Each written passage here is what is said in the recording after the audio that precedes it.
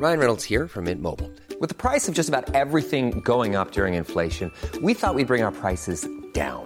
So to help us, we brought in a reverse auctioneer, which is apparently a thing. Mint Mobile Unlimited Premium Wireless. How to get 30, 30, bit to get 30, bit to get 20, 20, 20, bit to get 20, 20, bit to get 15, 15, 15, 15, just $15 a month? Sold! Give it a try at mintmobile.com/switch. $45 up front for 3 months plus taxes and fees. Promo rate for new customers for limited time. Unlimited more than 40 gigabytes per month. Slows full terms at mintmobile.com. This episode of Politics Without the Boring Bits is sponsored by BT, because BT means business. BT knows that businesses come in many shapes, sizes and guises, from the person just starting out at their kitchen table to the biggest employer, which is why no matter what line of work you're in, they've got your back to help you succeed and do what you do best. No doubt connectivity is a must in Westminster, and it's certainly helped us to get this episode created and distributed to you listening right now. BT already connects more than 1 million businesses and public sector organisations, offering secure and reliable connectivity. Nearly 3/4 of people running a business or side hustle feel they couldn't do so without reliable broadband and mobile connectivity. That's why having connectivity you can count on is a must for business, whether it be facilitating multiple devices being connected at once, or making team calls or guest Wi-Fi access for customers. BT's connectivity helps keep you and your customers happy. Whatever your business, BT's got your back. Search BT's got your back.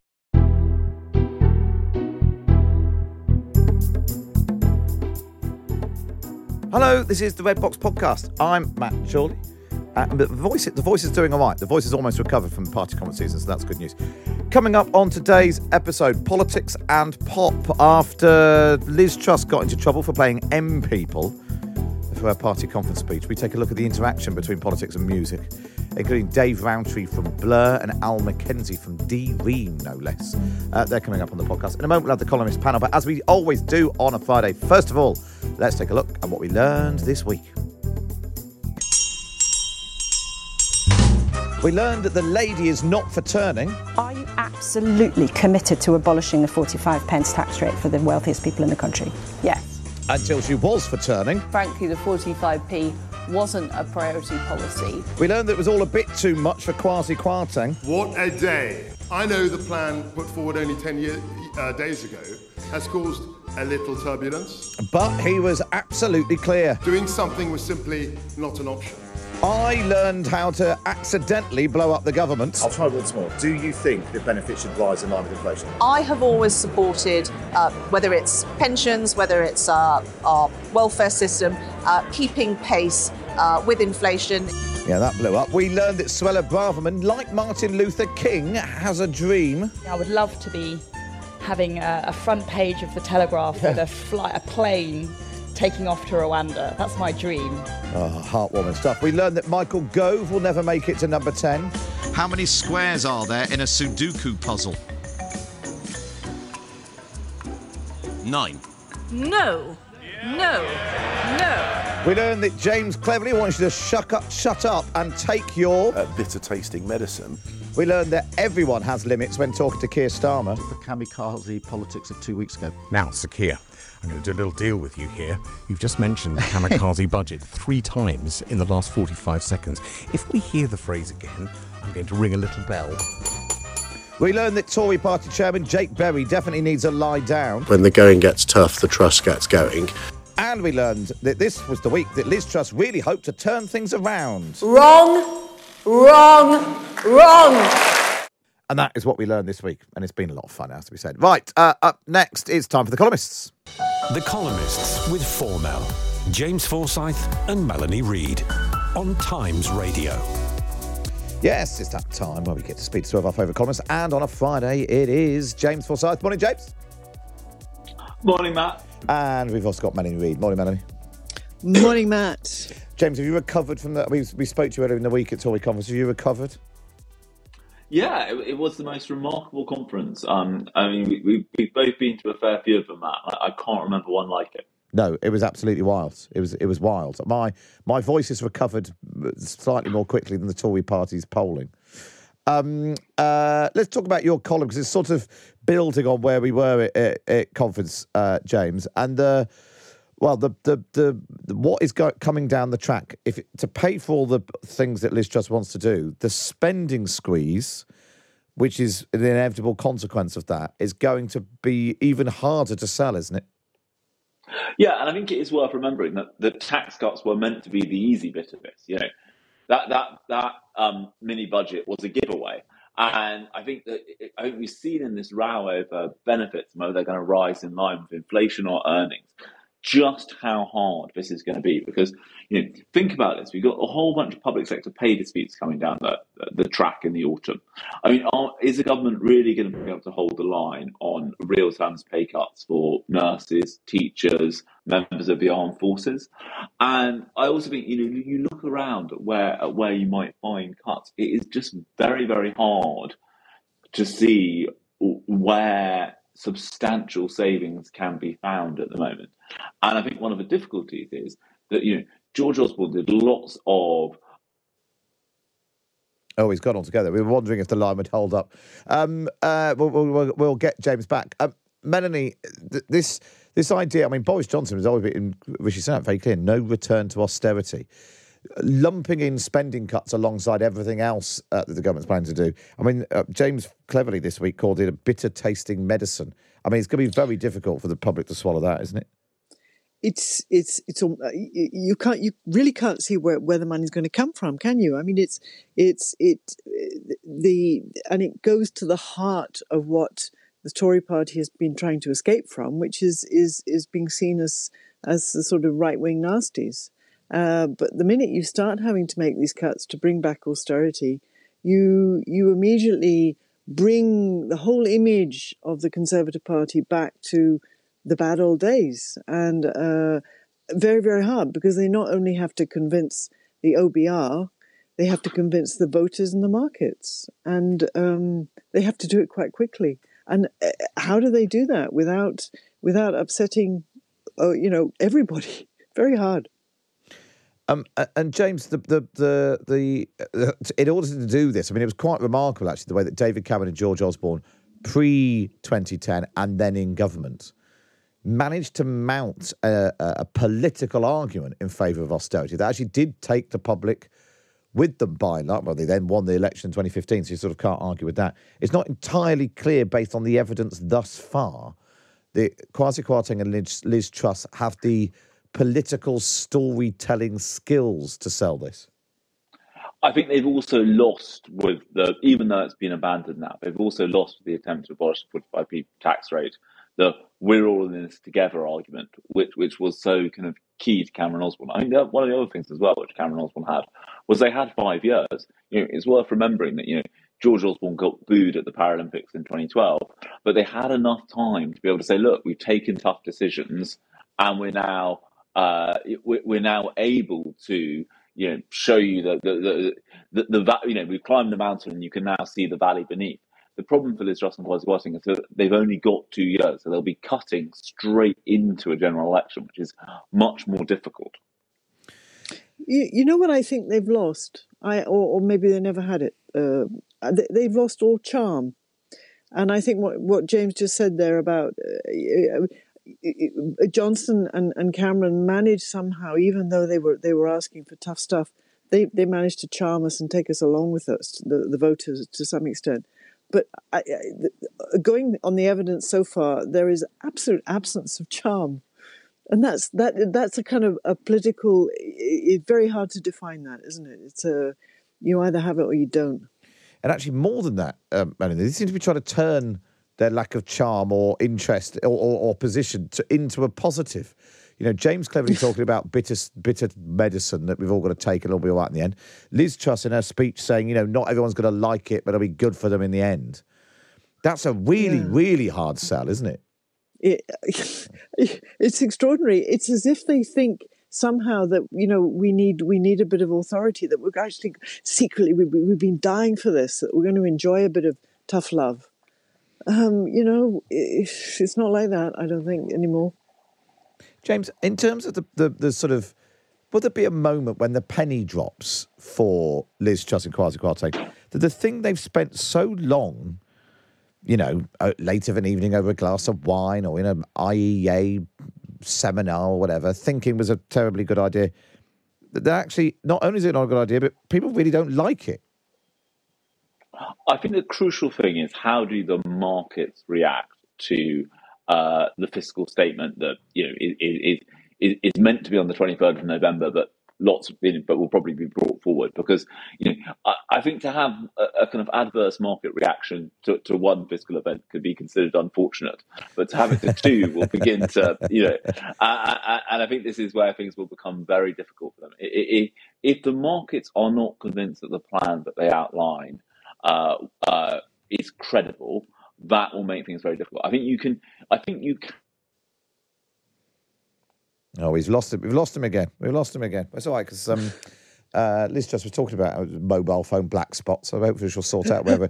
James is probably in one of those mysterious places. Maybe he's in a North London townhouse that gets you into so much trouble these days. You should just jump in a taxi like he's supposed to do. Yes, exactly. Get in the studio. That's what he ought to be doing. Melanie, let's move on, and we'll talk about something else now, because I thought this was really interesting. By and large, there's this sort of general sense that Britain is still taking a leading role in supporting Ukraine.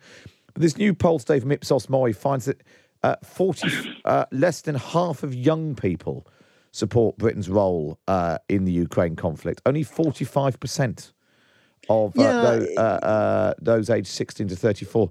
And I don't know whether that's a young thing and you sort of oppose conflicts in general. But again, it's a sort of sign of that sort of generational divide in politics. It's a very interesting one, this, and it's also very interesting because the reaction underneath from Times readers, all the boomers have got very angry about this, and it's become a sort of it's become a kind of an us and them thing. I think the young can be punished for being young. There is an element that they have not, from the sort of boomer point of view. This generation, 16 to 34-year-olds, they've not been through any wars. They don't remember their parents didn't go through wars. They're not 20th century people, which is a good thing in a way. They like to have fun, but they haven't absorbed the lessons of history in the same way. The military isn't fashionable, and they're digital natives, and the internet has been one of the huge things in reducing old tribalism barriers and I think the young are more neutral about life. They're less, they get less excited about the old things. And in some ways, what's happening in Ukraine is an old type of war. So I have a certain sympathy with them. I do. I really do. What about you, James? Were you surprised by this? I wasn't. I think Melanie is right. I'm not that surprised. And I think also, the older you are, the more you remember the Soviet Union, the fact that a large part of Eastern Europe was occupied. And so I think you probably are more aware of the Russian threat in that respect. I think there is also another aspect that we can forget here, which is this generation, they entered the labour market in 2008 in the aftermath of the financial crash. They then have had, some of the years when they should be, finding someone to settle down with and have children with disrupted by COVID. They now look like they're going to be hit by another financial crisis. They have not had an easy time. And I think, Britain is in danger of turning into a gerontocracy. And while I think our defence obligations are hugely important, I think we should understand why young people feel disillusioned and feel that they want houses to live in, they want opportunities for themselves to start families and not be hit by huge childcare costs. We've got to think about the young a bit more than we do in our politics. I suppose maybe that goes back to the ability to sort of tell a story and explain why you're doing something and take people with you, rather than just assuming that the public will think, oh, well, that is the right thing to do. Let's talk about Twitchers. So the RSPB in Scotland said that animal welfare should always come first after a video appeared to show bird watchers flushing out a small bird from a bush. Now, Manny, I'm not sure if you are a twit. I thought the whole point was you're supposed to stay very still and quiet and let the birds come to you. Yeah, it's a rather horrible picture. I can understand why it's been whipped off the internet as quickly as possible. It's that sense of the twitchers are slightly, they are at the sort of extreme end of birding. They're obsessive and like avian train spotters. And when they gather in one place, they all want to get to see. It's just a very small little brown bird, apparently a lanceolated warbler. It's been blown off course. They breed up between Russia and Japan, and they're rarely seen in Western Europe. So it's kind of like, oh yeah, I need to see it. It's like it's this rare diesel engine coming into a station, and it's all about them rather than the bird. Yeah, and I think the welfare of the bird is, it's the picture's horrible of about 50 people clustering around a bush. Do you know? It's a bit like imagine if you got lost somewhere in a part of the country you'd never been, and you've been driving around the rain and you were hungry and thirsty. You found a budget hotel, and suddenly there's a crowd of football supporters surrounding you, and you can't. It's that kind of. Yeah, it's not nice. It's miserable. Leave the bird alone. Not nice. Leave the bird alone. Miserable. James, briefly, my guess is you're not a twitcher, but I might be wrong. I'm not. I don't have the patience for the bird watching, I must admit. Not when you can just hang about and just wait for a government crisis to come along. James Forsyth and Melanie Reid then. Of course, you can read James every Friday in The Times, Melanie every Saturday in The Saturday Magazine. You can read my column in The Times on a Saturday as well. This week is why Liz Truss has had a Ratner moment. So pick up a copy of the paper or go online. You know what to do. Subscribe. Go to thetimes.co.uk/Times Red Box. Up next, the politics of pop. Cool fact, a crocodile can't stick out its tongue. Also, you can get health insurance for a month or just under a year in some states. United Healthcare short-term insurance plans, underwritten by Golden Rule Insurance Company, offer flexible, budget-friendly coverage for you. Learn more at UH1.com. Hey, I'm Ryan Reynolds. At Mint Mobile, we like to do the opposite of what Big Wireless does. They charge you a lot. We charge you a little. So naturally, when they announced they'd be raising their prices due to inflation, we decided to deflate our prices due to not hating you. That's right. We're cutting the price of Mint Unlimited from $30 a month to just $15 a month. Give it a try at mintmobile.com/switch. $45 up front for 3 months plus taxes and fees. Promo rate for new customers for limited time. Unlimited more than 40 gigabytes per month. Slows full terms at mintmobile.com. This episode of Politics Without the Boring Bits is brought to you by Luton Rising, owners of London Luton Airport, the UK's most socially impactful airport. Find out more at lutonrising.org.uk. You're listening to the Red Box Podcast now. It's time for this. The Big Thing on Times Radio. Top 10 political music moments.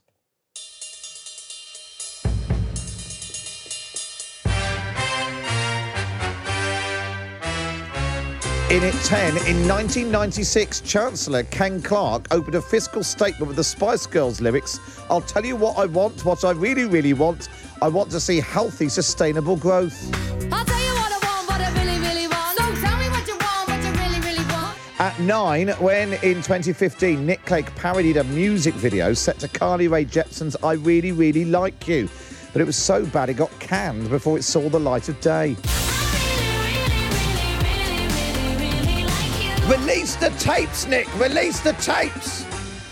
At 8, in 2016, the Leave.eu campaign announced Bebop Live, a pro-Brexit concert. The acts on the bill included the 90s boy band Five, Sister Sledge and some of Bucks Fizz. Well, they all pulled out once they found out it was a political event. At 7, when Health Secretary Therese Coffey's alarm went off mid-interview, revealing her love of rapper Dr. Dre. You're getting a bit of Dr. Dre. It's just an 8 o'clock alarm. At 6, when Ed Miliband tried his hand at death metal on BBC Radio and came out with this weird noise. In at 5, when Theresa May became the Maybot dancing to ABBA at the Tory party conference. At 4, when David Cameron revealed his favourite band was The Smiths, and then Johnny Marr banned him from listening to them. The ban he put on me listening to The Smiths is still, as far as he's concerned, it's still in place, but luckily it's sort of as a liberating medium, so they can't stop. As David Cameron talked to me a year or two ago. At 3, Gordon Brown told a men's magazine he was a huge Arctic Monkeys fan, but failed to name a single track from their debut album. Said I bet that you look good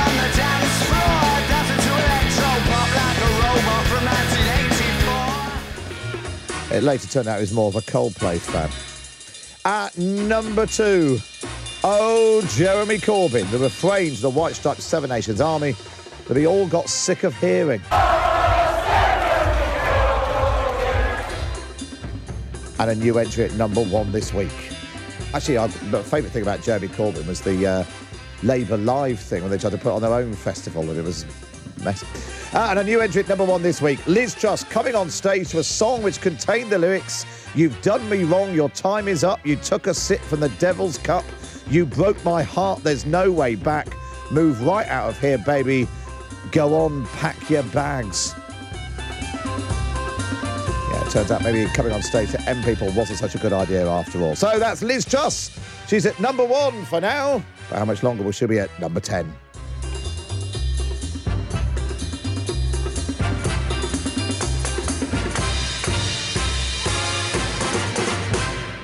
Yeah, so Liz Truss coming on stage to Moving On Up did not go down very well. With one of the people who wrote the song, Mike Pickering. This is what he told Channel 4 News. When I saw it, I was A, shocked because we hadn't been asked, and B, appalled because one of the worst prime ministers in the history of British politics has used my song to walk on a stage at a terrible convention full of people that I have no respect for. That was Mike Pickering speaking to Channel 4 News. So, is it ever a good idea when politics and music mix? Well, there's probably one song which sums up politics and music mixing more than anything. That's "Things Can Only Get Better." Used, of course, by Tony Blair in 1997. A political anthem. It still gets played at Labour Party conference now by a particular wing of the Labour Party. Well, let's now speak to Al Mackenzie from D-Ream to find out if it was a good idea or if he's Al actually. Al, how are you doing? Good, thank you. So take me right back. Take me back pre-even, any involvement in New Labour and Tony Blair. How did Things That Can Only Get Better come about? It's just a song. It's what can I say? It's just a song we wrote. Also, there's no political leanings. There's nothing political about it whatsoever. It's just one of those uplifting pop songs that we did, in 1990, I think it was written. So there's not really more to say about it than that, to be honest. And so then how did it become, did Tony Blair or the Labour Party come to you and say, can we use it? Or did you just turn on the telly one day and there it was on one of their adverts? We did ask, yeah. It was at the time, it was the end of our sort of time, as it were. Peter's manager at the time was Jazz Summers, who was quite a big manager at the time, and he was trying to resurrect Peter's career. So, and Labour wanted to use it, and they asked, and he suggested it'd be a good idea to help, basically push Peter doing a new album stuff, which didn't actually happen in the end. But, to be fair, they were going to use it anyway. So he just said, look, you may as well get on board with this. It helped that Peter, was slightly left-leaning at the time. So it worked for everyone at the time, basically. And so you presumably thought it'd be used in an advert and that would be the end of it, and then politics and music would move on. Are you now completely sick of hearing it? I don't really relate it to Labour. That's a song we had a long time before Labour came, and it would still be there a long time after Labour are in power, or if they were getting power, let's be honest. So I don't relate it to Labour at all myself. You must be the only person in Britain. To be honest, it actually did a lot better before Labour had got hold of it, to be honest. And what about, did you ever sort of meet Tony Blair and politicians like that? Did it go as far as that, or was it just a fact that they just sort of took the song and ran with it? Peter did. Peter got quite involved in it all. He went to 10 Downing Street and stuff like that. I get involved in that. I try to keep politics as much as possible. I'm going to have my opinions, but not everyone wants to get my opinion. But so this is Peter, who's the lead singer of the band. He was more into it than you. Oh, he's the front man. So yeah. No one wants the sort of the guy in the back that just sits on the keyboards and just does, keeps himself to himself. Really, no one's really interested in me. It was always all about Peter at the time. And obviously in Brian Cox as well. I mean, what an eclectic mix. Brian Cox goes off and does Space. But now you're back. You've got a new single. Oh, yeah, we've been back for a while. We've never really been away. Just no one pays any attention anymore. But then, no, it just happened to be, I was at a party conference season, listening to my Spotify, playlist of new releases, and up pops this. I put you. And I thought, I recognise that voice.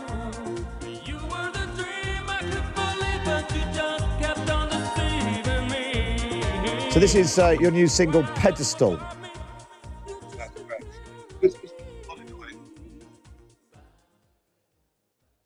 Sorry, say that again. We lost you then for a sec.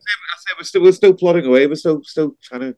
I don't know what we're trying to do. We just, we never stopped making music. Really, we had a little break, but we like doing it. So that's why we do it. So.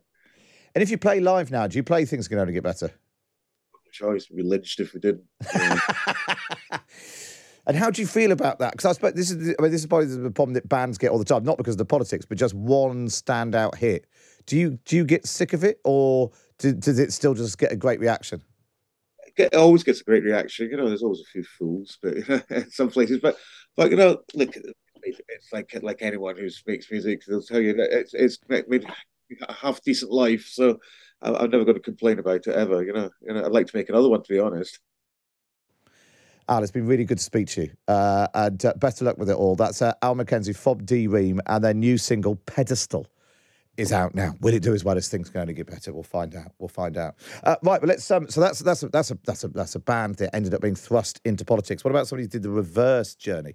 Dave Rowntree was the drummer for Blur, and then became a Labour councillor in Norfolk. And Dave joins me now. Morning, Dave.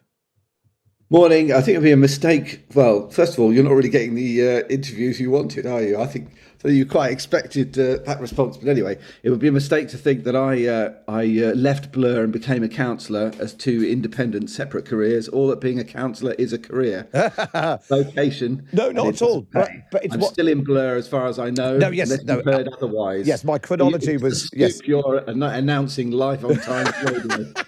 Not at all. It was a chronological thing. Yes, there were two things happening at the same time. But then I suppose what makes you go from being in one of the biggest, most successful bands we've seen in this country to then deciding to be simultaneously be a local councillor in Norfolk? Before I address that, I think you missed out probably the greatest music political story ever. Mike Reid, when he released his racist Calypso, yes, to help fund UKIP. UKIP Calypso. Yep, and then UKIP decided they didn't want the money after all, tried to give it to a charity, and the charity said they didn't want it. So what happened to it, I don't know. It's probably kind of sloshing around the financial system somewhere. Well, I think that was a low point for both music and politics. I think it's fair to say. Mike's contribution to the debate.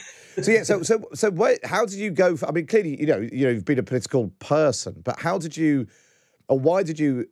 I mean, it seems like quite a leap from world famous band to local councillor. But how did you combine those two jobs? Well, basically, the why of it is the Labour Party's a funny beast, and when you turn up, they immediately put you in charge of something. So by the end of my first meeting, I was chair of my local branch, which was a position I discovered had absolutely no power whatsoever and only incredibly onerous responsibilities. So, but I absolutely loved it, and I got involved in my local community and started doing local campaigns. This was in Westminster, and the Shirley Porter gerrymandering thing was still a very hot topic. So we decided, that the local Labour Party had pretty much fallen apart, really. We didn't have a single councillor anywhere in the constituency or any elected official anywhere in the entire constituency. So we decided to try and change that. And of course, I no longer live in Westminster, but the party's just taken control of Westminster Council. So it just goes to show that getting involved locally, knocking on doors, printing leaflets, all that boring stuff that people think you're mad for doing, could actually change people's lives, actually. And that sort of comeback, the comeback for a local party can take quite a long time. It's not often like a one-hit wonder. It could take several elections. And you stood for election as well in Westminster, didn't you, for the general election? Yes. Well, I'm an activist, you see. That's what we activists do. We knock on doors, we stand for election, we do, And I stood at the time that it was one of the safest Tory seats in the country. So that's what they call being a paper candidate, where you're not expected to run a campaign. You're just written on the form. Well, I decided to actually run a campaign and use it as part of my campaign to change Westminster around and start getting people interested in the Labour Party again. So, did you? When you were on the Blur side, I was just sort of thinking about things going to get better, and then sort of Tony Blair and Noel Gallagher in Number 10 and Cool Britannia and all of that. Blur was sort of slightly one step removed from that sort of throwing a lot in with New Labour. Is that a fair impression? Yeah, I think they thought we were a bit too left wing for them and a bit of a loose cannon, really. And so we weren't included in that list of people invited to Number 10. And what about politics now? Are you still? But I suppose the same question now. If Tony, Keir Starmer looks like he's doing quite well in the polls at the moment as he moves the Labour Party to the centre. Is this your sort of politics? Yeah, winning elections is definitely my kind of politics. Absolutely, yes. Being in opposition. I spent 5 years as a Labour councillor in opposition, and it's hell. It's hell because this is a winner-takes-all political system. If you win 49% of the votes, you don't get 49% of the power. You get 0% of the power. So, you have to sit back and watch. In my case, in Norfolk, it was the Tories trashing the county, and there was nothing you could do about it. And it's hell. It's hell for you, and it's hell for the people you represent. So, yes, winning elections is definitely my kind of politics. I'm not factional. I don't care. I'm very, very practical. I knock on people's doors, I look them in the eye, and I ask them what problems they've got and if there's anything I can do to help. That's my kind of politics. And so would you think about throwing your lot in, standing at a winnable seat at the next election? Yeah, I'd love to. I'm definitely going to get involved in elections again, whether it's local or national, I don't know. But yeah, I'm definitely, that's the only way you can ever change anything, is by putting your neck on the line. People point at you and laugh. Why are you doing that, you idiot? Well, if nobody does it, nothing ever changes. Nothing ever happens. What would you say is the most political song that Blur did? Well, we're not an overtly political band, so but we're all political people in one way or another, and it's kind of baffling, really, to me, why this is even a thing. Why? Because I get asked to do these interviews about the interface between politics and music about once a month. Well, if I was a plumber, are we doing something about plumbers in music? Fundamentally, music is a job. We are workers. We have a trade union. Yeah. Why else shouldn't we have political opinions and go knocking on doors? I guess it, like anything, it can be done really badly, can't it? Liz Truss did it really badly. She didn't do any research. She just thought, this is a really uplifting song about, us all getting together and succeeding by... She didn't even seem to even check the lyrics, never mind check the politics of the people who'd written it. A song with Pack Your Bags in it seemed quite bold at the moment. We should just mention, Dave, you've got a new single out. I have, yes. I have an album out in January, and I'm playing some gigs at the end of this month. Check my website out for details. Lovely stuff. So the album's called Radio Songs, and the new single's called Devil's Island. I was going to call it Times Radio Songs, but I don't know. Times Radio would be better with more songs in it, Dave. That's definitely the case. Dave, it's really good to speak to you. Really appreciate your time today. Thank you for letting us be your monthly conversation on this topic. Dave Rounchy there from Blur. Thanks very much for joining us. Let's speak now to Matt Charlton, music journalist of The Enemy and Rolling Stone. Hi, Matt. Good morning, Matt. And we also got Lisa Verrico, music journalist at the Sunday Times. Morning, Lisa. Morning. So my rundown before of the best and worst of music and politics mixing. I mean, there are probably loads more we could throw in there. Has there ever been a good example, do you think, Lisa, of politics and music mixing well? Well, it usually starts off quite well. You look at the Red Wedge movement in the mid-'80s. For a lot of people, that was the first time they'd seen politics and pop be so closely aligned. So that was Billy Bragg, Paul Weller, Kirsty MacColl, and they did lots of tours. Lots of people did tours to raise money for the Labour Party. Like most of these things, it starts off quite well, and then it kind of sours and people feel used. And if you look at, Obama did that fantastically. He had pretty much the whole of across the board of musicians in the States who wanted to be seen with him and play for him. So I think there was a little bit, he was a cool, youngish present. It looked good to be next to him. So I guess that worked for both sides. It's interesting that, Matt, that sort of difference between Britain and America, the politics sort of runs through, both musicians want to align themselves with a president like Obama, but also just sort of political, like country music, because we're quite political, Bruce Springsteen sort of thing. We don't have that same tradition in the UK. Not really, and it always feels quite awkward with politicians trying to seem, down with the kids in the UK. It's just like a sort of slightly drunk uncle at a wedding, dancing to Stormzy. But in America, I mean, it's a uniting force in another way, because Trump used all these songs in his rallies. So, and then all the musicians came together, said, please don't use my song. So this is Neil Young, R.E.M., Adele, the Rolling Stones, Luciano Pavarotti's estate, George Harrison's estate. So it's a uniting force in another way too.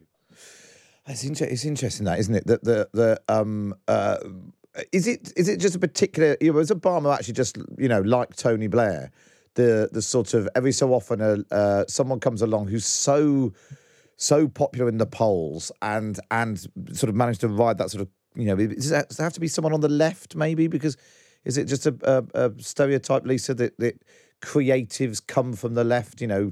All comedians are on the left, all artists are on the left. Is it just the case with musicians? It's usually the case, isn't it? I know in the States, I mean, Kid Rock forcing his music on Trump, so it wasn't actually everybody. But yeah, of course they tend to be on the left. And I mean, Obama was, he looked cool. But you don't see that support from musicians for Joe Biden because people are worried that he's going to fall asleep when they're singing. You just look that. They definitely are. To be photographed with your granddad. But yeah, they are on the left, and I think the thing with the musicians in the States, they are maybe kind of less sort of speak out for certain candidates, but they speak up on issues. So gun control, Black Lives Matter, abortion rights. They were very outspoken about that. And, that's interesting because it's a huge place, Canada, America. You've got to appeal to lots of, states where maybe, you don't agree with the politics or the laws, but they still want to do it. I think younger artists as well, they feel like they need to connect with their fans on social media and they need to stand for something. But I suppose the thing is, that, Matt, the issue that Lisa's touched on there is that ultimately the music industry is a multi-billion-dollar business, and if you want to maximise the amount of money that you make, not alienating half of your potential audience is the way to go. So actually not getting involved at all in issues at least means you can appeal to everyone, rather than the sort of maybe the red wedge thing. The same is possibly true of sort of alternative comics. Rather than think, well, I'm going to use my music to further a message. Actually, if you just want to build a massive audience, why would you stick your neck above the parapet on particular issues which might upset people who might otherwise buy your records? Exactly, and the thing to remember about the United States in particular is that it's not really one country. It's 50 different countries, and you've got the Midwest and the Dust Bowl, which is a very different world to the coastal states, which are more notoriously more left-wing. I mean, as left-wing as America ever gets.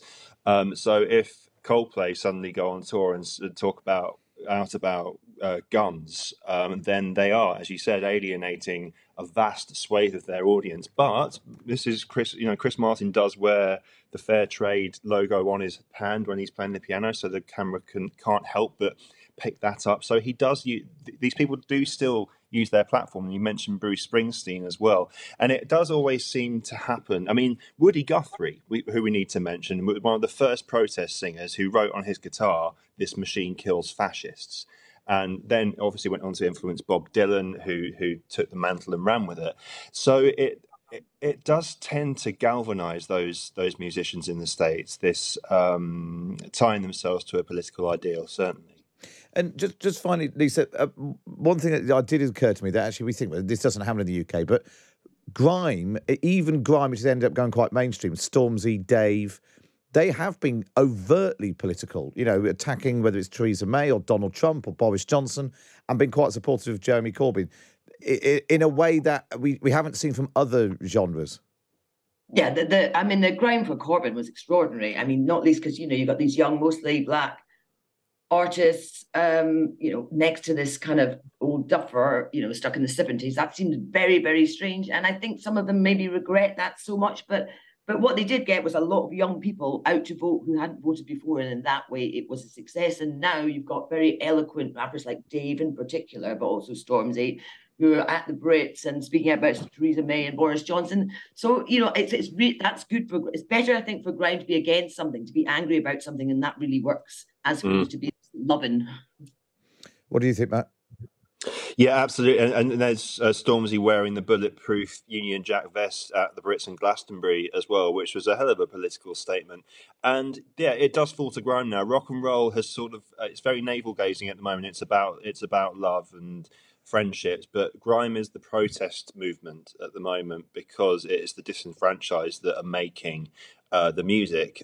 So that is going to be the voice of the protest songs in the UK for the foreseeable future. It's really fascinating. Really appreciate your time. That was great. It was Matt Charlton there, music journalist at the NME in Rolling Stone, and Lisa Verrico, music journalist at the Sunday Times. That's all we've got time for on this episode of the Red Box Podcast. Don't forget you can listen to me live Monday to Friday, 10 till 1 on Times Radio. And we bring you the best bits here on the podcast. And if you're feeling particularly nice, why not wait and review us wherever you get your podcasts from.